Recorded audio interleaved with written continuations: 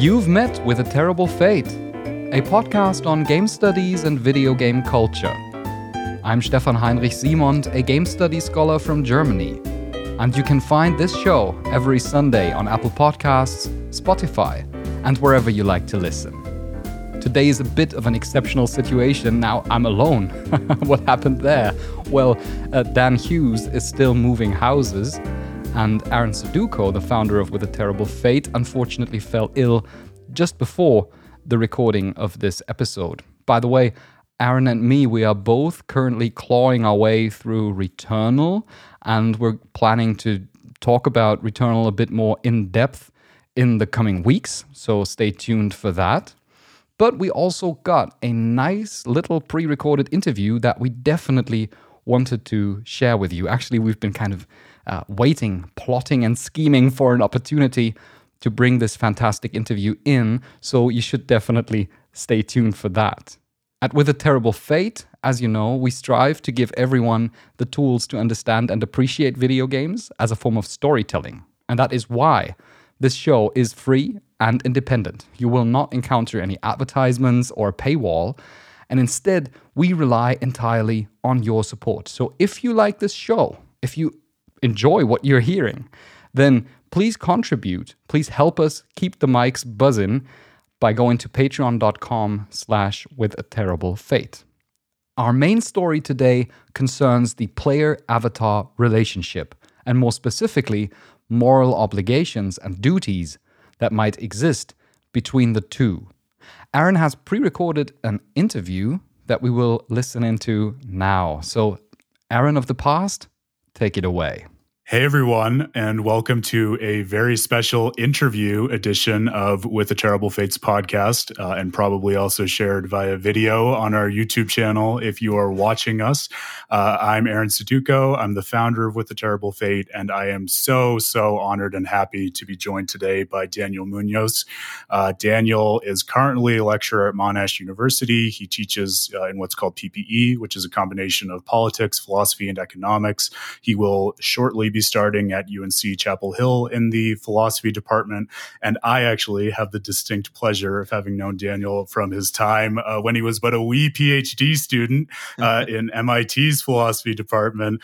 And he was one of my very favorite teaching fellows, or otherwise known as teaching assistants, when I was learning philosophy coming up at Harvard, and taught me a lot about Kant and ethics and metaphysics and all the good stuff that were really foundational to everything that now happens at With a Terrible Fate. So, Daniel, so happy to have you here, my man. Thank you for joining us. Hey, couldn't be happier to be here. Likewise. I'm hopeful that this will be a great start to our interview series because you're one of those amazing people who works in philosophy, is interested in gaming, has a diversity of interests, and also similarly to the spirit of With a Terrible Fate, recognizes the value of doing philosophical work both within and without academia. You've done a lot of really cool work, especially over the pandemic, kind of applying your work on moral philosophy to things that impact our everyday lives, like whether or not we're morally obligated to wear masks, which I think is tremendous. And so that's really the spirit of the conversation I'm excited to have with you today. I think it'll be great to dive into your work on moral philosophy and also think about whether and the extent to which it has applications in video games. Perfect. I've been looking forward to this chat for a while. Me too. Long overdue, but excited to finally have it and share it at last. So you work in moral philosophy. You work in a specific corner of moral philosophy, thinking about what duties we have to ourselves. So maybe, and especially for those listeners and viewers who don't have a formal background in philosophy, you could give us a little bit of context around what work you do and why it might matter to them especially. Sure. So the idea of a duty to oneself has this long history in philosophy. Kant says it's the foundation of ethics. You got to respect yourself first and foremost. The very idea goes back to Plato having Socrates say, the importance of self-knowledge, not lying, don't misrepresent your beliefs. And yet there's something ridiculous, almost silly about the idea of owing yourself anything. Right? So if I owe you $10, I'm under an obligation, right? I'm bound. But if you want to, you can release me. You can say, don't worry about it. It's a gift. You're off the hook. But if I owe myself $10, it seems like on the one hand, I'm supposedly bound as the person who owes the duty. On the other hand, it seems like I'm unbound anytime I want because I'm the person to whom the duty is owed. So there's this is one instance of a huge problem that lots of interpersonal relationships that make up morality. Things like, I might owe you something because I wronged you, like I owe you compensation. I might be indignant at you. I might threaten you. I might command you. There's all kinds of, moves that we make in conversation and ways that we relate to each other morally that just seem to be complete nonsense applied to oneself. And yet, the relation to yourself is, if not fundamental, like Kant said, at least important. You do, after all, have to live with yourself. So how are you supposed to have self-respect if you can't owe yourself anything? How are you supposed to have self-control if you can't command yourself? There's all these great paradoxes, and they are, for me, the launching pad of the way I do moral philosophy. I love that. And I think, especially as someone who is a super fan of Kant, I can appreciate the idea of ethics being grounded in that, as I know you know. There's a question that comes up for us oftentimes when we're thinking about video game philosophy, and I know comes up for moral philosophers all the more so, where people often ask, so what? Especially when you're talking about the metaphysics or the grounding of a topic area as opposed to its practical implications. And knowing that your work focuses a lot on not necessarily in the first instance what those duties to oneself might consist in, but how it's possible to have duties to oneself. Do you think that there is a so what that falls out of your work for everyday people who are living their lives and thinking about how they ought to conduct themselves? For me, there were two so whats. The first was wondering about whether I can treat myself as especially important. Philosophers like Peter Singer have done an amazing job of urging the need to take global poverty seriously. And you don't even have to look that far across the globe to realize that there are other people who need things more than you do, right? I am probably going to buy a latte today. Do I need that latte more than somebody else in the community needs that $5? It's $5 Australian dollars, so it's not that much, but it's still something. All right. So I became very puzzled because it seemed to me a kind of like cheat to say what all the common sense moral philosophers around me were saying, which is, yeah, they need it more, but you can treat yourself as more important. I found that a bit arbitrary and almost a bit, immoral. Like I thought the point of morality and doing ethics was to like learn that other people are your equal. And here it's saying the enlightened thing to do is get rid of that ideal. So that was the first. So what was this like am I allowed to treat myself as more important? And if so, that means that it's a lot easier to justify buying a latte. If not, that means that we might need to seriously reorient our lives towards service for the people who need it, whether that's recipients of aid or the people who would benefit from political reforms we should push for. So this question of self-sacrifice is the first so what. And then there's the question of self-respect. So people like Singer, when thinking about the need to make sacrifices, have tended to start from this like idea of what moral philosophy does as expanding the circle. Okay, so everybody starts off as being selfish, the idea goes, and then the moral philosopher comes in and talks them out of it. Okay, at least what about your mom or your brother or your friends? I say, okay, well, I guess they matter too. I guess I'll care about them for their own sake. Okay, what about like your cousin or your neighbor or someone else from another neighborhood even? And they say, okay, yeah. All right, now what about someone who's starving in Yemen? And what about some, say, creature of another species whose suffering is part of your breakfast? Okay. Once you've expanded the circle to the rest of the globe, including other forms of sentient life, Singer says moral philosophy has done its job. But I think most people actually need a very different journey, right? I am not starting off from this place of pure selfishness and self-love. and many times in my life, I found it very hard to like myself. I think this is, I call some of these times high school. It's just not that easy to constantly think you're the best and want what's best for yourself. And so I think that the journey to taking the taking the respect that we show to others, right? We can be so kind to others, so compassionate to others, so forgiving of others, sometimes at least. What happens when we turn that compassion and patience in towards ourselves? What happens when we respect our choices, even when they're not perfect? That is another so what for me. The question of self-respect or self-esteem or self-worth, seeing yourself the way that the people you love can see you. It's so funny because self-worth. Yeah, and you're right. So many moral philosophers start from the position of selfishness and move the circle outward. But I don't know whether you see it as a particularly modern problem or just something that's gone overlooked, because you're right. I feel like many of us, and maybe some of our listeners, oftentimes start out from a position of not thinking very much of oneself, or thinking that one doesn't owe oneself the same respect or to treat oneself as well as one owes one's neighbors. So to be able to build up a position from which one actually owes oneself that respect seems to me pretty compelling once you talk about it, even if moral philosophers try to lead you down the opposite path to ethics. That's a very insightful way to put it, Aaron. I mean, to me, we take ourselves for granted in a way.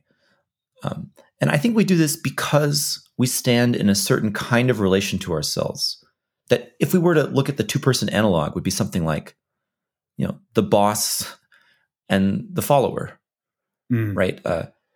It's not that we're all of two minds whenever we make a decision, but you'll notice that you're the perfect cooperator pretty much for your own decisions, right? Whenever you want something, you tend to end up deciding to try for it.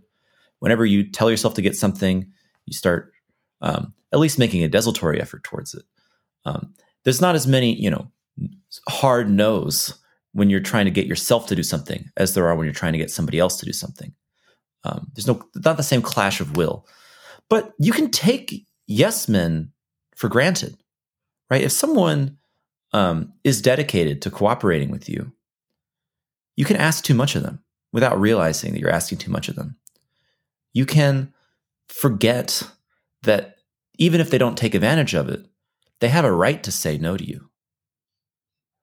And that's kind of the way that I feel about me and myself. Right?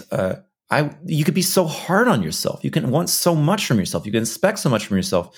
And sometimes that is because you forget that you have a chance not to say no to yourself necessarily, but at least to say no to, making certain sacrifices, not just for grand moral things, but even for I used to feel like I had to be the smartest person at MIT. Yeah, good luck with that. And I would push myself so hard, and I just make myself miserable. Of course, it was never going to happen or anything. But once I kind of taught myself, I can say no. I'm not like, a slave to this project of becoming smarter. Like I have a right to say no and just enjoy my afternoon sometimes. That to me was a step towards a much healthier way of relating to myself. It was very different from, thinking that I'm the center of the universe, but also very different from thinking that I don't matter. I think that's tremendous. And I think it's a great transition into something else I'm curious in digging into with you as well, because I have a suspicion it might have interesting applications or insights into video games as well. And that's this notion of how we agree or disagree to do things when we're deliberating with ourselves, as you so eloquently speak to, right? In some of your papers, you talk about matters of consent and how part of why it seems really weird to think about duties that we owe to oneself is that when we're talking about duties that we owe to other people and things we can do to other people, there's this notion of consent, and someone outside of ourselves can say, yes, you can do this to me, or yes, we'll do this together, in a way where it doesn't seem exactly right to say that whenever we're going about the day. And to use one of your great examples, ripping open our own mouths and pouring hot coffee down it. It's not as if we're not actively consenting to that, right? But it also seems like we're not doing violence to ourselves, right? So maybe we can explore a little bit more exactly how you think that works and how that one person deliberative relationship relates to more complex units of decision making, like, as you say, with an agreeable partner or a yes man. Yeah. Well, this is going to be really interestingly related both to single player and multiplayer games, I think. Right. So I mentioned, kind of at the very start, there's something paradoxical about a lot of the normal ways you relate to other people being turned into relations towards oneself. And consent is a great example. You just drank something. Did you consent to having it poured in your mouth? Seems pretty ridiculous way to put it. Right. But there's some deeper common core. So there's a deeper sense in which what two people do when they have consent and what one person does to themselves is similar. And it's something like, I call it unanimity, right? There's the unanimous decision of all parties involved to jointly do some action. Now, when you decide to drink, unanimity is pretty cheap, right? It's just you, yourself, and you. But when, it's, for example, you having a drink from my mug, there has to be a joint decision there. Because we're not already of one mind about this, there has to be communication. This famous thought that consent requires communication. So you might ask me, can I have a drink of that? I might say yes. Then you take up the consent, and there you go. So there's a whole spectrum of cases, I think, in between the one person who never has to ask themselves, do I want this? They just, of course, want it. Unanimity is automatic. And so there's no unwilling victim. It's perfectly morally fine. And on the other hand, two separate parties, one of whom has to petition for consent, the other person who has to explicitly signal that they give it. And then there's uptake and finally action, right? Because when you're on a team with somebody playing a game, it's not as if you have mind control over them. But then again, it's not as if you have to constantly ask them permission. You can spontaneously start, moving in patterns, following strategies, and sometimes you are acting jointly, not just acting, in the same map, but doing something together. Where if one of you stopped, the other person say, "Hey, wait, what are you doing? I thought we had a plan here," even though the plan was never voiced. So there's this interesting spectrum that I think would be worth exploring. Yeah, I think that is worth exploring. And I wonder whether, typically on the site, we think about video games in a single player context as mostly a mode of storytelling. But I also wonder, you raise the specter of multiplayer games. And I think there's something really interesting just thinking about this idea, especially of things like coordination and consent in gaming as a model, where by virtue of it being a game, right, there's a rule set. There are typical standards for how one comports oneself and the objective that the team is geared towards, right, in a way where just going about one's life in everyday society, there are rules and standards in certain contexts, but it's much more in flux and oftentimes much more implicit rather than explicit in terms of what goes on in the game. So I wonder if there are any interesting applications there in terms of being able to use games to better understand these duties and obligations that we owe ourselves and others. Yeah, this is a great question. So I like the point that, how to put it, in games, the rules seem more rigid, whereas in real life, the norms are a bit more in flux, right? What are the norms for how you're supposed to walk past someone on an escalator? Might depend on the city, might depend on the country, might depend on the person in front of you, and so on. Whereas in games, when does the game end? There might be a time limit in big font at the top of everyone's screen. But that said, I think that you can actually see some elements of cooperation and conflict avoidance in kind of hidden elements of multiplayer games. So think about like the metagame in fighting games, right? There's a bunch of techniques that are banned in, for example, Smash Brothers Melee, not because they like crash the game, but because they're irresistible for one player to use if left legal, but really unfun for everybody if players are forced to resort to them. Like Peach can stall with her side special infinitely on Fountain of Dreams. And just so she gets a lead, then she goes, "Wacha, wacha, wacha," for like 5 minutes. And it's no fun. But it's not like, if someone wants to win, and that's a legal move, they're going to take it, right? And there's nothing in the rigid rules of the video game that say you can't use side B. Right? So the players have to actually institute their own rules. And, that's not even starting with the idea that, like, most competitive scenes deconstruct or add in rules from the base game. So I think although there's a lot of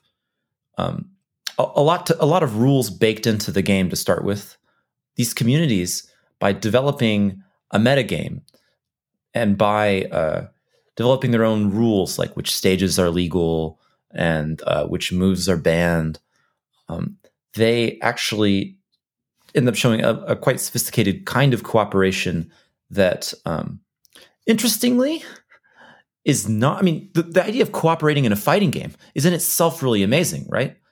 Like, you would think, like, what's the classic zero? You know the term zero-sum game? Yeah.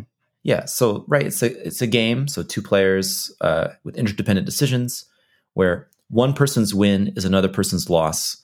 And, if you were to sum up the wins and losses in any outcome, they're always going to equal the same thing.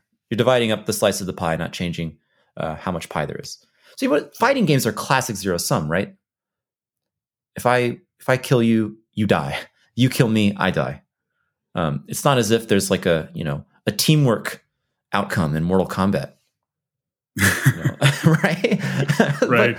But like, you can see that there's this deep human need for cooperation, given that there's so much we can do to annoy each other.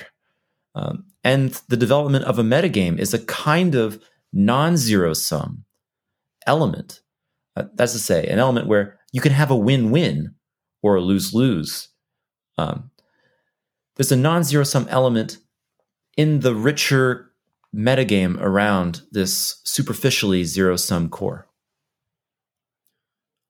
Let's swing the conversation in terms of the metagame to single-player games, because you bring up this really interesting point of what we're licensed or not licensed to do based on these concepts of duties and what we owe each other and the degree to which we want to cooperate.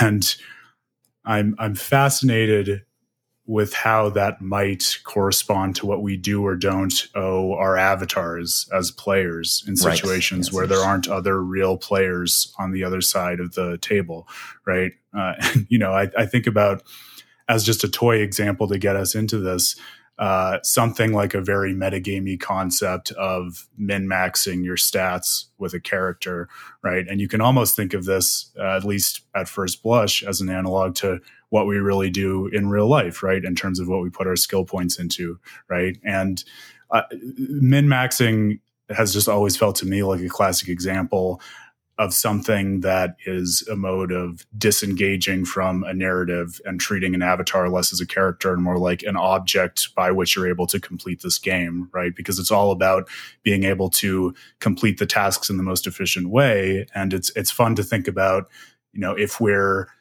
engaging with the fiction in a serious way, you might consider factors like, the total lived experience of the avatar, or trying to create an identity that is holistic or authentic for them, which, the act of min-maxing might run counter to, right? So when we think about video games as a means of experimenting with or better understanding or applying fictional duties, right, and apply that now to questions of maybe not duties to the self, maybe duties to something self-adjacent, depending on how you want to think about the avatar-player relationship. But how can we start to think about the ethics towards one's avatar in a game without those other players to take into consideration?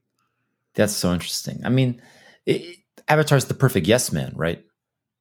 anything. I mean, there's layers to the fictional structure. It's not like when I play Skyrim, Daniel is part of Skyrim.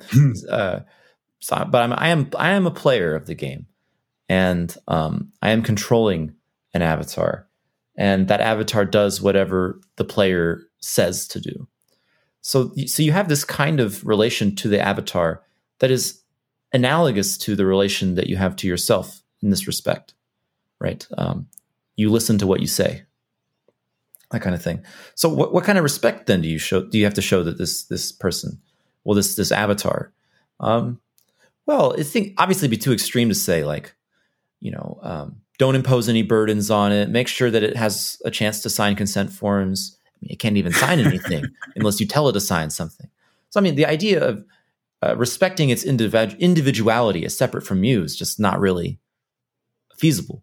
It's kind of silly. And in some contexts, it is just an object. The point of playing a game isn't always to immerse yourself in the fiction, as you know. I'm thinking, for example, of people who speedrun Zelda Breath of the Wild. They never put a shirt on poor Link. And I'm sure he doesn't like that in the game, but the player has other things in mind that they're doing. And similarly, you don't worry too much when you're playing chess. The king is really far away from all his pawns. I hope he has some friends. What's he going to do if he's bored between battles? It's the fiction is so thin in chess, and it's pretty thin even in the world of a speedrunner. But when you do engage in a role-playing game for the sake of immersion in fiction, for the sake of self-understanding, what should you do? I don't know. Can I put this question to you? I guess it's a question of what do you get out of a video game for yourself when you're in it, not just for the gameplay, but for the story?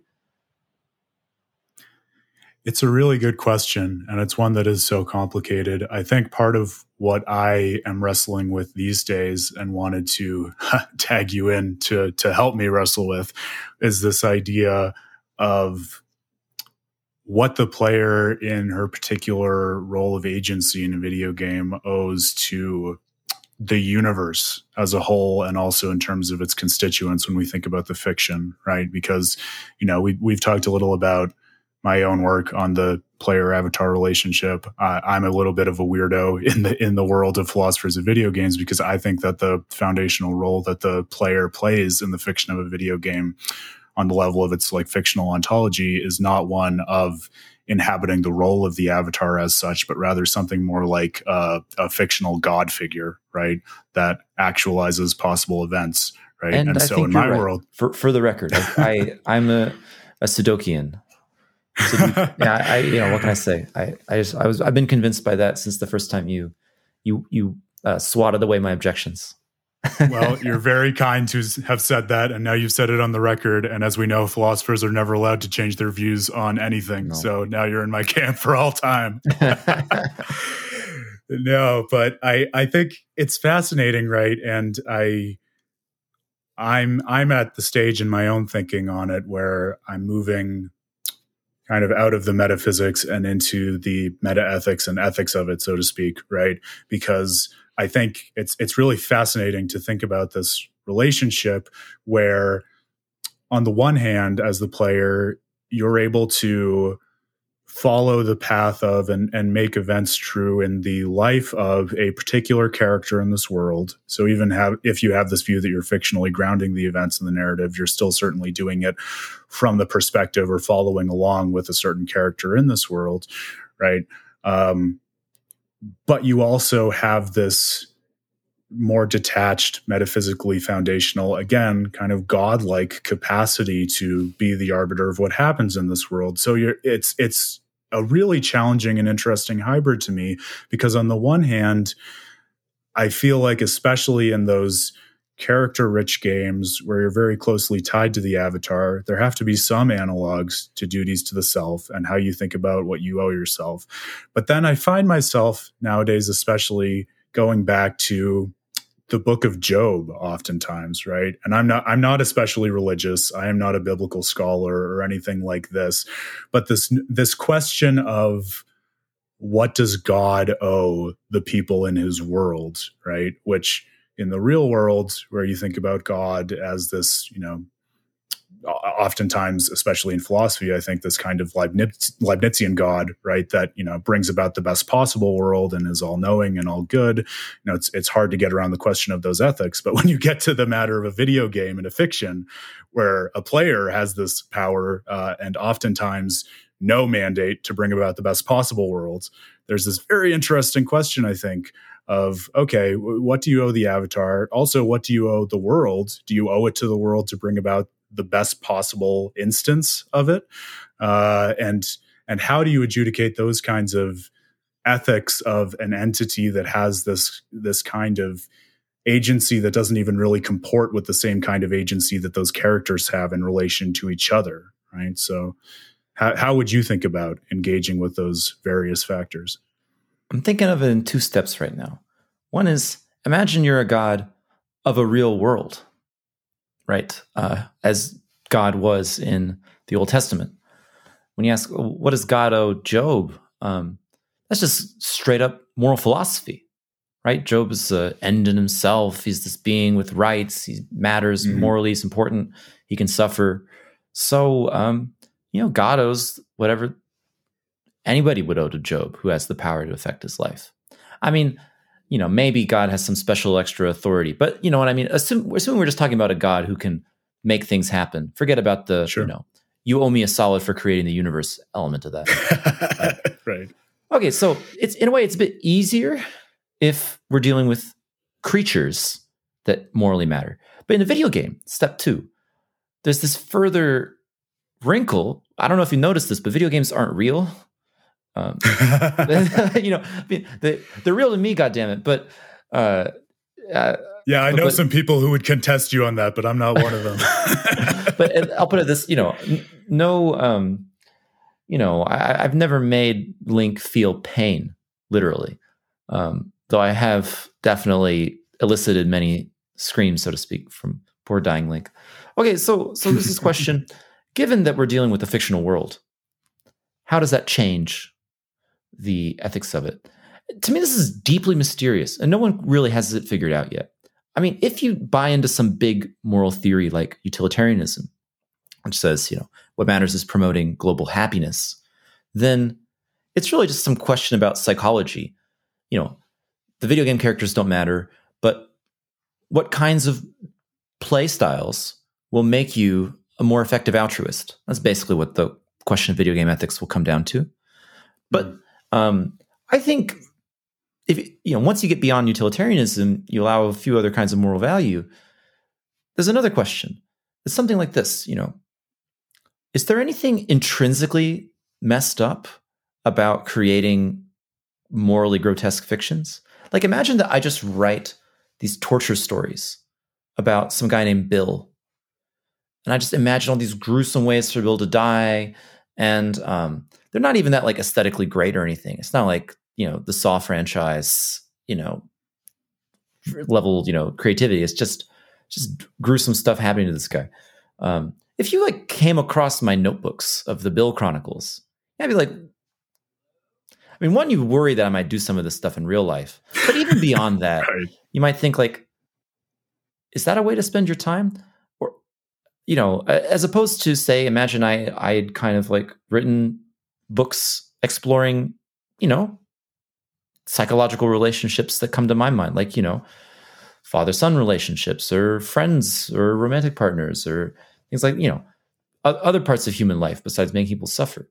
There's this question of are you ethically enriched or ennobled by the stories you create? And if you think the answer might be yes, then that could be a clue for how to think about playing games, because you're not just a god affecting real people, but you are, in a way, the architect of a story. That strikes me as right. And I think there's yet a further wrinkle in video games because they can't be complicated enough, right? And I think we can think about this in kind of two steps as well, right? Because the question of ethics in fiction, of course, is an old one, right? And I think you're right. It's a very challenging one. And I think especially because of the interactivity in video games, people get tangled up in all the wrong kinds of confusions about how to think about it in the first place. But I think one more basic question, and a question that just makes for really good stories in any storytelling medium, right, is this question of, well, what do we owe to characters? And like you said, right, is there something that is morally reprehensible, either really or fictionally morally reprehensible about the idea of creating characters who are destined to suffer in some way, right? And I feel like a lot of postmodern work, especially that reflects on the nature of what storytelling is, reflects a lot on that, right? You get things like, Pirandello's play 6 Characters in Search of an Author, which is basically all about the story of these characters who are deeply existentially tormented by the fact that they are characters and have to have their story enacted, which is a very painful story, right?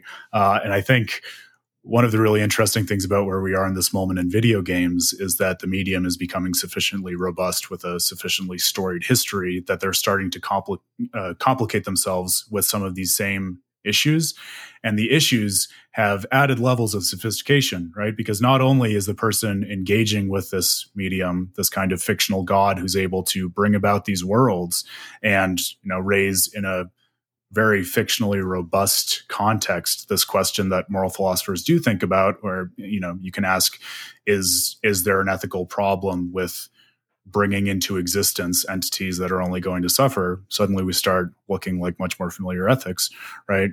But also this question of characters that are ontologically distinct, right? And this is part of where I find myself trying to bring in some of your research and this thought of, if there are duties to the self that are distinct from duties to others, or just, the same kinds of duties in a different guise, because there's the avatar in a video game, right? And in one sense, that's just another character that's, happens to be the main focus of the story. And then there are what we call NPCs, right? All of the other characters over which we do not have agency. And in many games, when you actually think about the structure of possibilities and ways in which events can evolve in those games, those characters are, in a very foundational sense, subordinate to the actions of the avatar, right? Because the actions of the avatar are what advances the stories in different, provably counterfactual ways, and the player is responsible for those actions that the avatar undertakes, right? So it raises to me this really interesting question of not only what do we owe characters in general and what do we owe fictions in general, but also how do we adjudicate these different kinds of characters, and are there any tools that we can import from the questions of what we owe to ourselves versus other people in the real world to understand what is ethical or not ethical to do to characters of these various ontological statuses?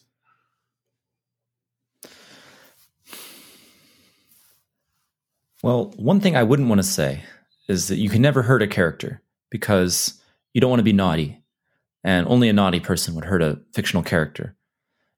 Obviously, so much of what makes for like morally enriching fiction is not, bland pablum of a bunch of people, being nice boys and girls and obeying the rules, right? Like Greek tragedy has people doing all kinds of messed up stuff and usually paying the price for it. And that's, I think, some very deeply moving and ennobling, not because it's bland and people are nice, but because it takes you through the motions of these profoundly morally charged actions. Okay, so then if it's not just be a good boy or girl, how are we supposed to treat our characters exactly? Well, this is, to me, going to raise the question of what are we getting out of the game? And something I'm just going to throw out there is self-understanding. Right? What is it like to be a different person? Or what would I be like in this scenario?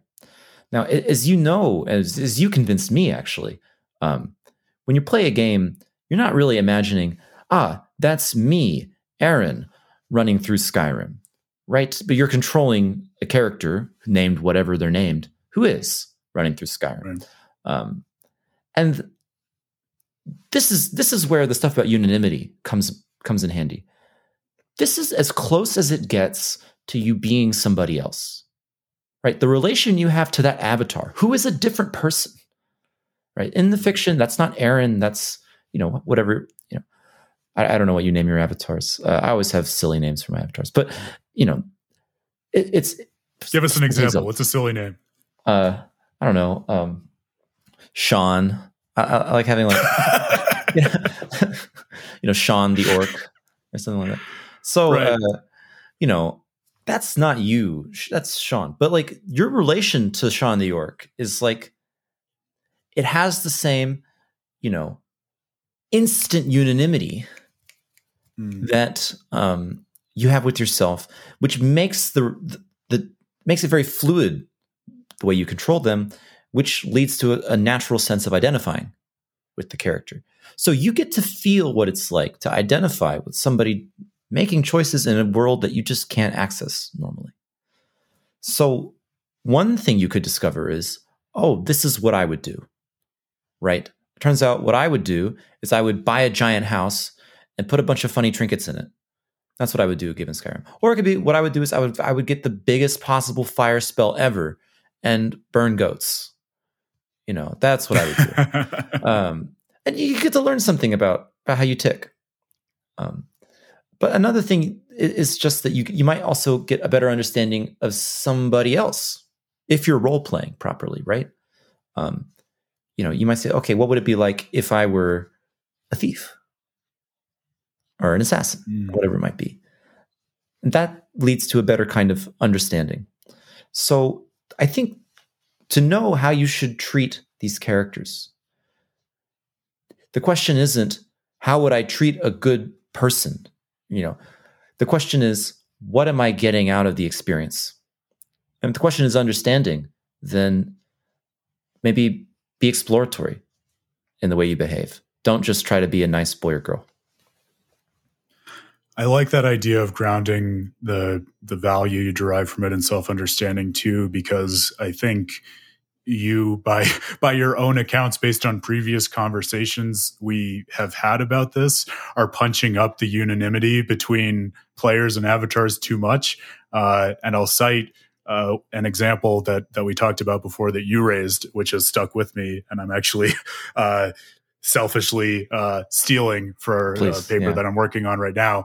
But you mentioned this idea of avatars wanting to do things with which players are uncomfortable or which they would rather not enact, right? Yep. And with a spoiler warning for The Last of Us Part 2, it's such a great example of that because, as you drew my attention to, right, you go through this whole game as Ellie. You have this revenge quest against this girl, Abby, because she killed Joel at the beginning of the game, right? But over the course of the game, and seeing the world not only through Ellie's perspective, but also through Abby's, you come to have sympathy for Abby, and you realize by the end of the game that Ellie has just held on to this need for revenge well beyond the pale of reason, and you would rather she let it go, right? But the game ends in this really uncomfortable battle between Ellie and Abby, where I think you're right in assessing that the player at that point,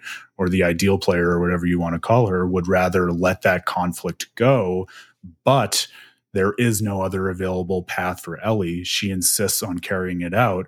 And so you have no choice but to input these action commands on your controller to make Ellie continue to fight with Abby. And that's so interesting to me because it is not a case of unanimity, right? You're aligned in undertaking the actions, but the player would much rather not do those things.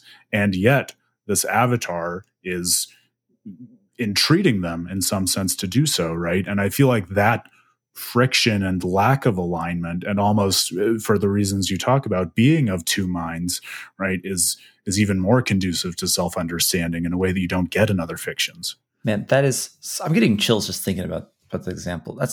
I'm so glad you brought that up, because like I've been kind of assuming open world games or games where the player has a meaningful choice. I've been talking about that. You get to see what you do with all that canvas. But The Last of Us Part 2, for the reasons you just gave, is a perfect opposite of that. So rather than letting you see what you would do, it's making you feel what this character feels by forcing you to become unanimous with the character, or else you don't get to see the rest of the game. So that's using the gameplay mechanics, the narrative mechanics, the draw of the story to force the player to make the story go one way that they might not want it to go. So that rather than getting the self-expression part of that, it's the empathy that they're forcing you to feel. And I think this part of the game was extremely poorly understood by a lot of critics.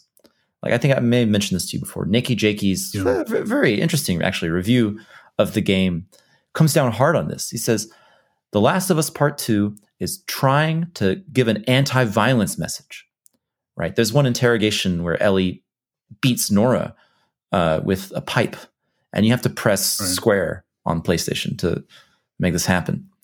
And he thought, like other critics, the message is you should feel guilty. Look at what you've done. You pressed square, and now you beat this poor lady. But that's to me, that's not at all the point of the. And interviews with the developers suggest they didn't intend that either. The point isn't to make the player feel guilty for the choices they've made. That's the self-expression way of thinking. A game with a linear narrative with forced choices like Last of Us is instead going for that empathy. And empathy, it can be uncomfortable. To make you do the uncomfortable thing, they make you press the button. So I think a lot of critics have misunderstood the point of that scene. And like I said, I get chills thinking about it because it makes you go through the motions of making that decision, which makes you feel how traumatic and fucked up Ellie's mind is in that game. Yeah. No, I think that's a great point, and it segues into the last thing I was really interested in chatting with you about, which is, the extent to which video games might be able to become more philosophically rich or ethically sophisticated in their storytelling, right? And I feel like that's a great entry point into that, because one thing that many people take as a prerequisite for ethics is the capacity for empathy, right? Or an understanding of the what it's likeness of another person's perspective, right? And it's so interesting to me to think about how examples like that one we just talked about in The Last of Us Part 2 kind of turns that paradigm on its head. Because I think oftentimes when we think about things like empathy as moral agents, right, we try to put ourselves in another person's shoes by saying, okay, if I were in their position, what would I do? And Last of Us Part 2, especially in that last fight or even that interrogation, seems to do the opposite thing, where it puts you in their shoes by saying, okay, this is what they are doing despite what you would rather have them do, right? And that seems like such a more uncomfortable, but also to me potentially insightful way of getting in another person's perspective, where you recognize that they're different and you have no standing to actually change their mind about the action that they want to undertake, Totally. So what could developers do to make this kind of thing happen more? Well, first, it's worth, in fairness, saying why it's so hard, right? What makes a video game fun is that you have a certain amount of control.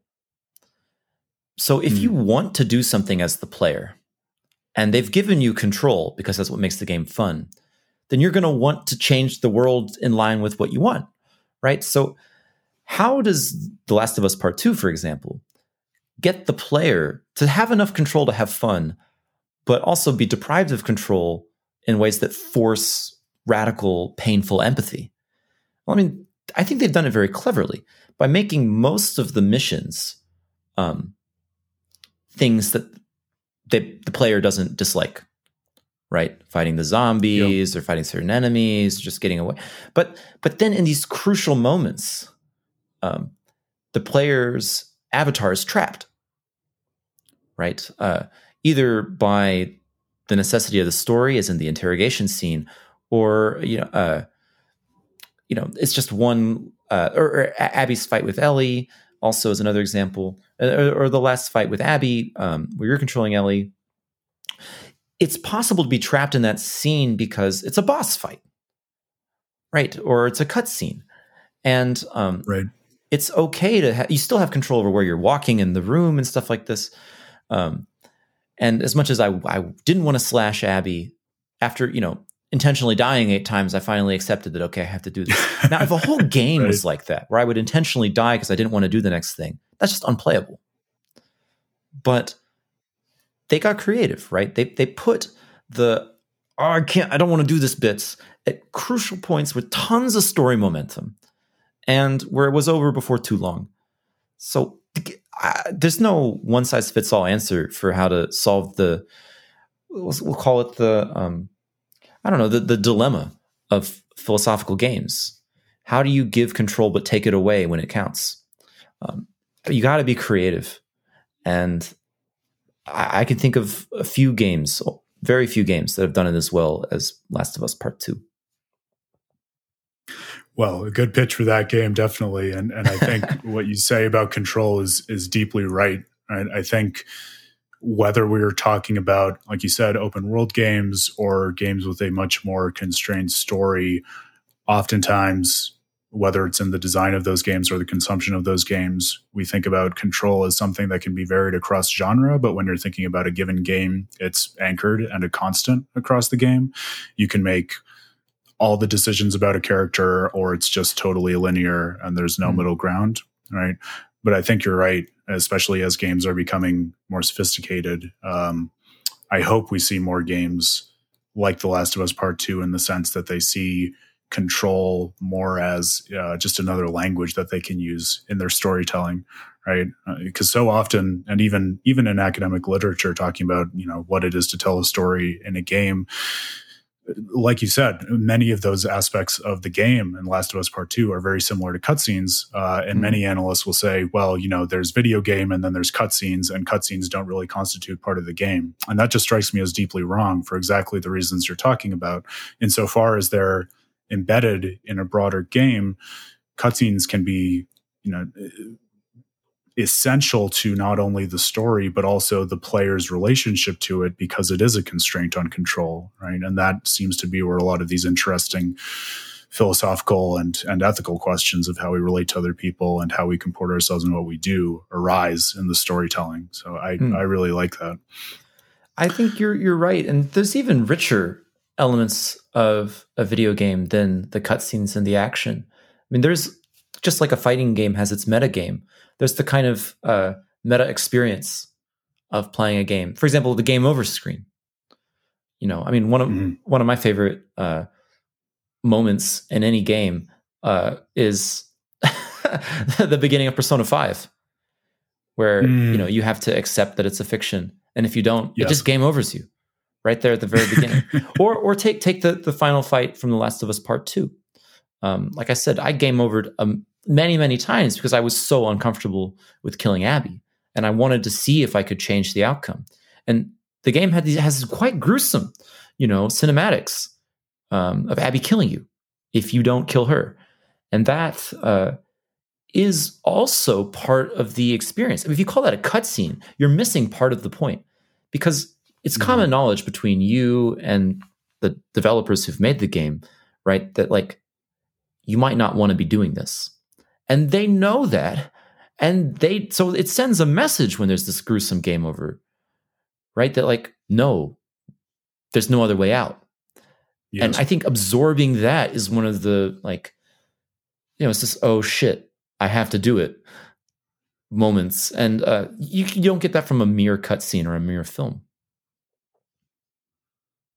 No, you definitely don't. And I mean, we could spend another 3 hours talking just about this, but I think the game over and those, like you say, metatextual, but also deeply textual aspects of video games are so interesting and so salient, because you're right, just by virtue not only of that kind of dialogue and give and take with the developers, but also the ability to explore these characters through multiple iterations of their lives, multiple possible outcomes of events and failures, and trying things over again after the characters die. You get a much more robust sense of who they are and what possibilities are available to them and what you do or don't have to do with that as a player than you do in other kinds of storytelling media like the film or the novel, right? I think, as I know I said that was the last thing I was interested in chatting about. I have a million things to chat about, but in the interest of time, we've had some interesting conversations off mic before about video games as a mode of engagement with philosophy, right? So not games as philosophy as such, but as a means of thinking about ethics and other philosophical issues in the classroom. And given that you're on the ground every day teaching people philosophy, I'd love to hear some of your thoughts on ways in which games could be used as a tool to better teach people philosophy in the first place. I do think that fighting games, for example, are one of the best ways to think about conflict and cooperation and coordination. You just see a very clearly defined objective. I KO you, you KO me, and a whole culture will emerge of people trying to milk this experience for all it's worth and make it more fun for everybody. So from the point of view of social philosophy, or from the point of view of, say, game theory, I think fighting games and the fighting game community are totally under-theorized and have come up with some amazing stuff. As far as ethics, I'm actually working on some stuff to do with The Last of Us as a way of teaching ethics, because I think that the choices that Joel makes in the first game are much more interesting than some of the stock choices that you see in Ethics 101. Like, there's a kid drowning in a pond. Do you save it? Oh, yeah? Well, why don't you give $50 to charity then, asshole? It's like, okay, checkmate. I do love that. Yeah. Checkmate, deontologists. So look, I do love that, that seems famine, affluence, and morality. I think there's a lot to it, but I think some of the drama that you get from certain video game choices is so fantastic. And so spoiler for Last of Us Part 1, Joel at the end has to decide between killing this daughter figure who he's been, with for the entire game and who saved his life and so on, in order to make a vaccine for this awful virus, or basically killing the resistance who have been developing the vaccine as best they can, and he chooses to kill them. And it's a very selfish choice. He wants to have this life with his daughter because he's lost his real daughter and he feels alone as a survivor. But on the other hand, there's also it's not as simple as Joel is an asshole, though that's certainly part of it. Like, there's also real love, and so you see complicated things because these characters have spent a whole game together, right? There's love, there's deception. Does Joel tell her the truth about what happened? No, and she has to live with it. There's kind of thinking about the greater good. There's thinking about the rights of the few versus the many. Like the themes in this game, I'm picking one at random, right? The themes in this game are so intensely awesome. And, I'm sure you could teach a whole course on Fallout side quests if you wanted to. But anyway, what can I say? I think that people need to get with the times, philosophers especially. Like, philosophers can't just use examples because they were the hot ones 300 years ago or 2,000 years ago. And they shouldn't just be using fiction because that's what educated Oxford guys read in the 50s. Okay, their students play video games and they play them for good reason. So if you want to relate to the students, you want to hook the students, talk their language. That's what I think. I don't know that I could say it any better myself. That's very well put. And, to maybe add a button on it, one thing that I know philosophers do think about but don't follow it to the logical conclusion of video games is the question of how robust a thought experiment has to be to really get our intuitions going in the right way about the issues in moral philosophy or any other branch of philosophy, right? And a question of, can something like just the sanitized notion of a child drowning in a pond and what an agent ought to do really give us a full sense of the moral universe of the situation in the way that a dramatization like The Last of Us can? And when I at least think about all of the different kinds of storytelling the video games have at their disposal, between the audio visual and all the agency that we just talked about, it seems like it could be a much more robust way of getting a grip on some of those really challenging problems. And like you said, thinking about various considerations of something like Joel's decision at the end of the game that aren't immediately obvious if you were just thinking about the same kind of situation in the abstract. Right? Yeah, and this will be my last piece. I don't want to take all your time. Thought experiments, to stick up for them a little bit, I think are supposed to at least ideally be tools for imagination, right? They're like props. I say there's a trolley headed towards 5, you can turn it away onto 1. You're supposed to kind of use your own judgment and imagination to fill in the details appropriately. That's how it's supposed to work, at least, when philosophers have thought experiments. But imagination is not literally, but it's a muscle, it's a skill, okay? And the sad fact is that we don't teach it enough at universities. And certainly not in the way that we teach memorization as a skill. So I think that playing video games can be a way of juicing up your imagination. And that is not just a kind of, the way people talk about them as if it's a waste of time. Like, no, that's one of the most basic skills that you need to think creatively. And, that's something you should bear in mind when you decide what games you like to play and how you like to play them. But it's something you can take away with you once you're done. Well put. So go forth and train your imaginative muscles by playing some video games. I will. I'm gonna go play some video games tonight, actually. Thank you for this. Cheers to that. I'm glad. What are you playing? Let's end on that note. Oh, let me see. You know what? I think I haven't gone back to Breath of the Wild in a long time. I think I want to play Master Mode. Try a new game with Master Mode. Nice. Oh, yeah. That sounds like a good night in my book. Dan, thank you so much, man. This has been such a great conversation. Listeners and viewers, I hope you enjoyed it, and I hope we have occasion to have you back and have many follow-up conversations. Yeah, I think what you're doing is important, and thanks for letting me be a part. Right back at you. Thank you, Dan. That was Aaron in an interview with Daniel Munoz. Thank you so very much to the two of you, actually. Thank you to Aaron of the past, and all the best to a quick recovery. And in the meantime, dear listeners, we're going to move ahead and do some side questing. As most of you know, in our side quests, we discuss most anything that happens within the domain of video game culture, in game studies, or whatever is on our mind. And I'm going to keep it brief today because I'm alone, but there is an article that I definitely wanted to share with every one of you out there. And that is an article titled Disability and Video Game Journalism, a discourse analysis of accessibility and gaming culture. It's an article by Sky Larell Anderson and Karen Schreier.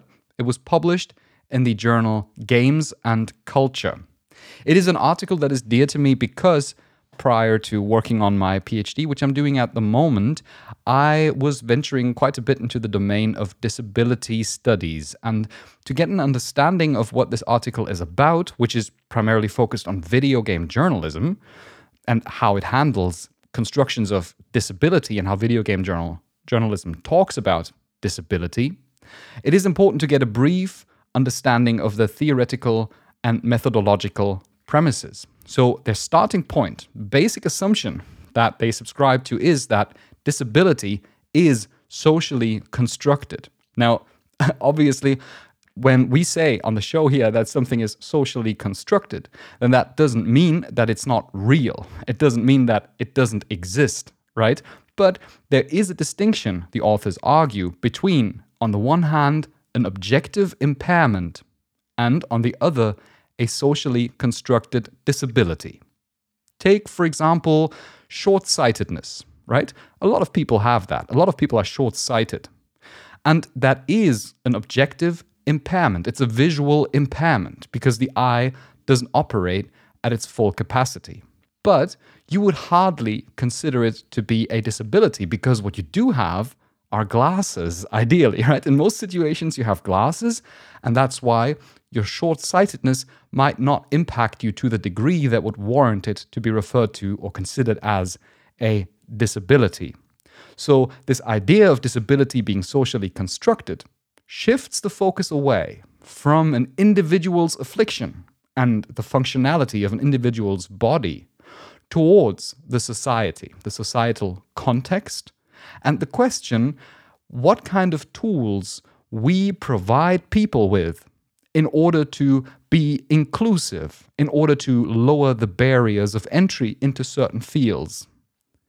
And in game studies, the primary paradigms, the authors argue, under which, or by means of which, disability is discussed, is from a medical interventionist perspective. So that would mean the question how games can help people with disabilities, for example, by advancing their motorical skills or helping them retain them, or it can be narratively focused, which means you could look at, for example, what kind of stereotypes of disabilities are predominant in video games. We also have a discourse that's going on in the industry itself around the question of how video games can be inclusive. After all, video games are, in comparison to movies and to music and whatnot, many other books, many other media, video games demand some kind of physical activity and often even great precision and quick reactions, right? So it is definitely a question that the video game industry, video game studios, video game publishers need to concern themselves with. How to lower the barriers, how to make it inclusive and accessible. Now, what the authors of this study, Skylar Rell Anderson and Karen Schreier, do here is a discourse analysis. That means, quote, the phenomenon we aim to investigate is culture, and we access culture by examining how the texts that culture creates describe disability and accessibility, end quote. Simply put, the two of them looked at 60 articles. They've taken 60 articles into consideration from Kotaku, Polygon, and PC Gamer, 3 huge online games journalism outlets. And importantly, the search that they did took place in October 2018. The oldest article dates back to June 2008. So we have to keep in mind when we discuss this article and this research that most recent debates are not included.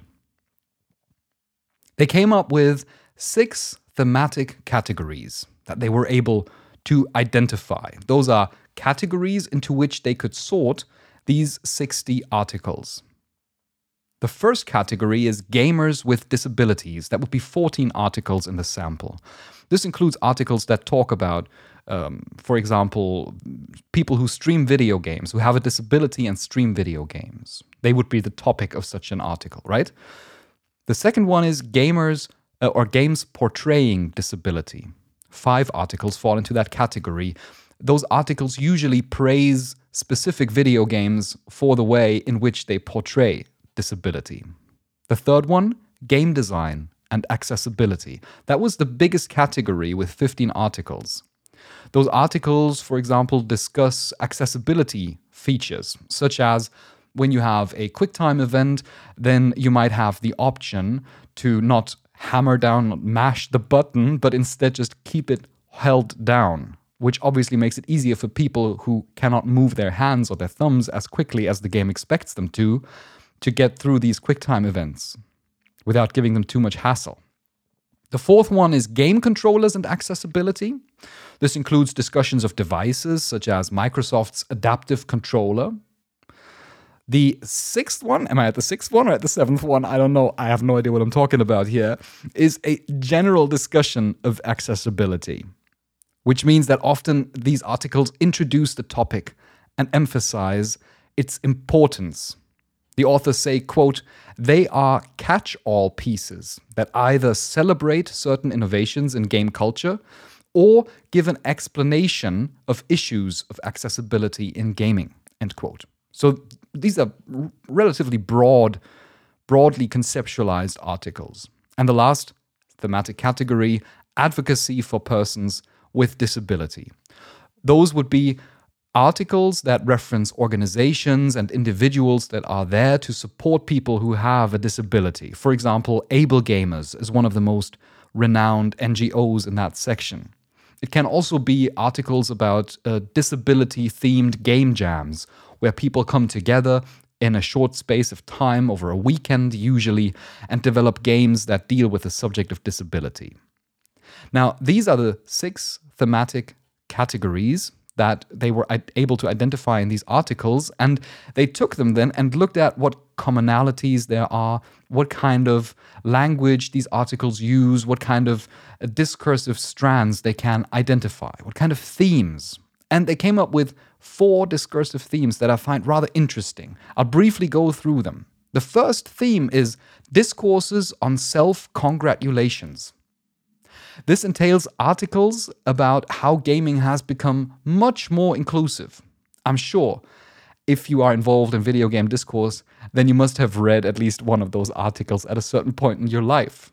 Quote, "These articles acknowledge the challenges faced by players with disabilities, but they also suggest that both the present and future will hold fewer problems with regard to accessibility than is likely true," end quote. So these are articles that emphasize the success, articles that say, wow, look what exists, look what we have done, or look what a studio or publisher XY has done to make games more accessible. Isn't it amazing? And the problem that Anderson and Schreier have here is that they often neglect persisting issues.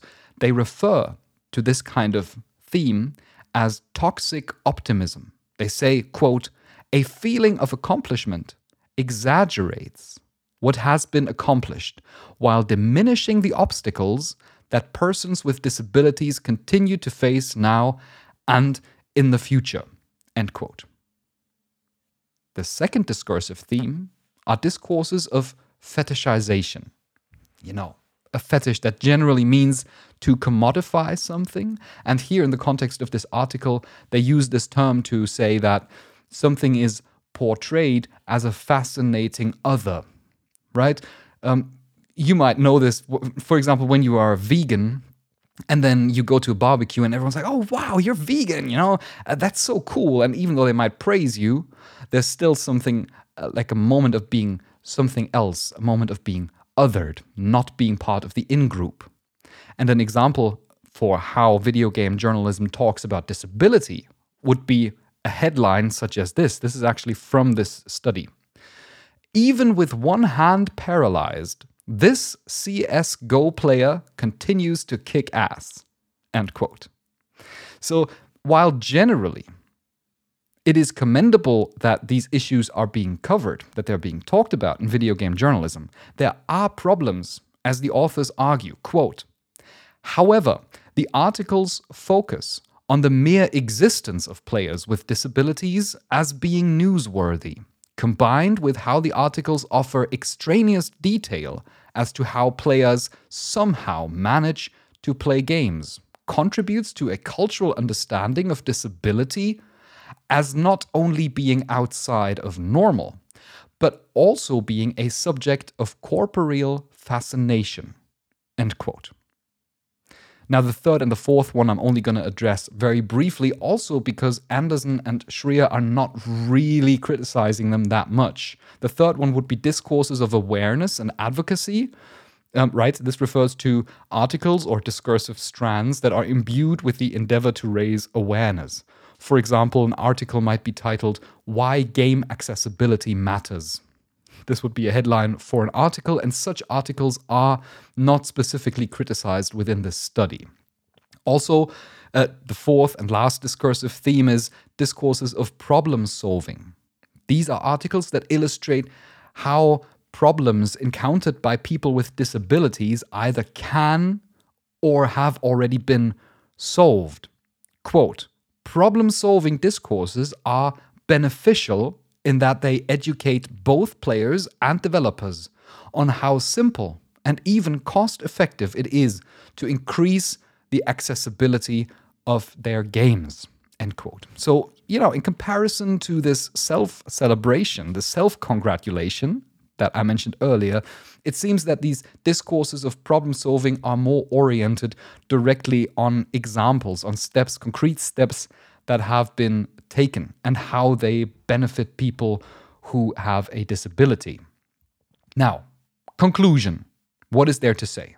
Most importantly, Anderson and Schreier say that games journalists should definitely avoid toxic optimism, basically celebrating gaming culture for how far it has already come, and they should avoid fetishizing people with a disability. This also applies to pictures, by the way, something that many might not even think of that much.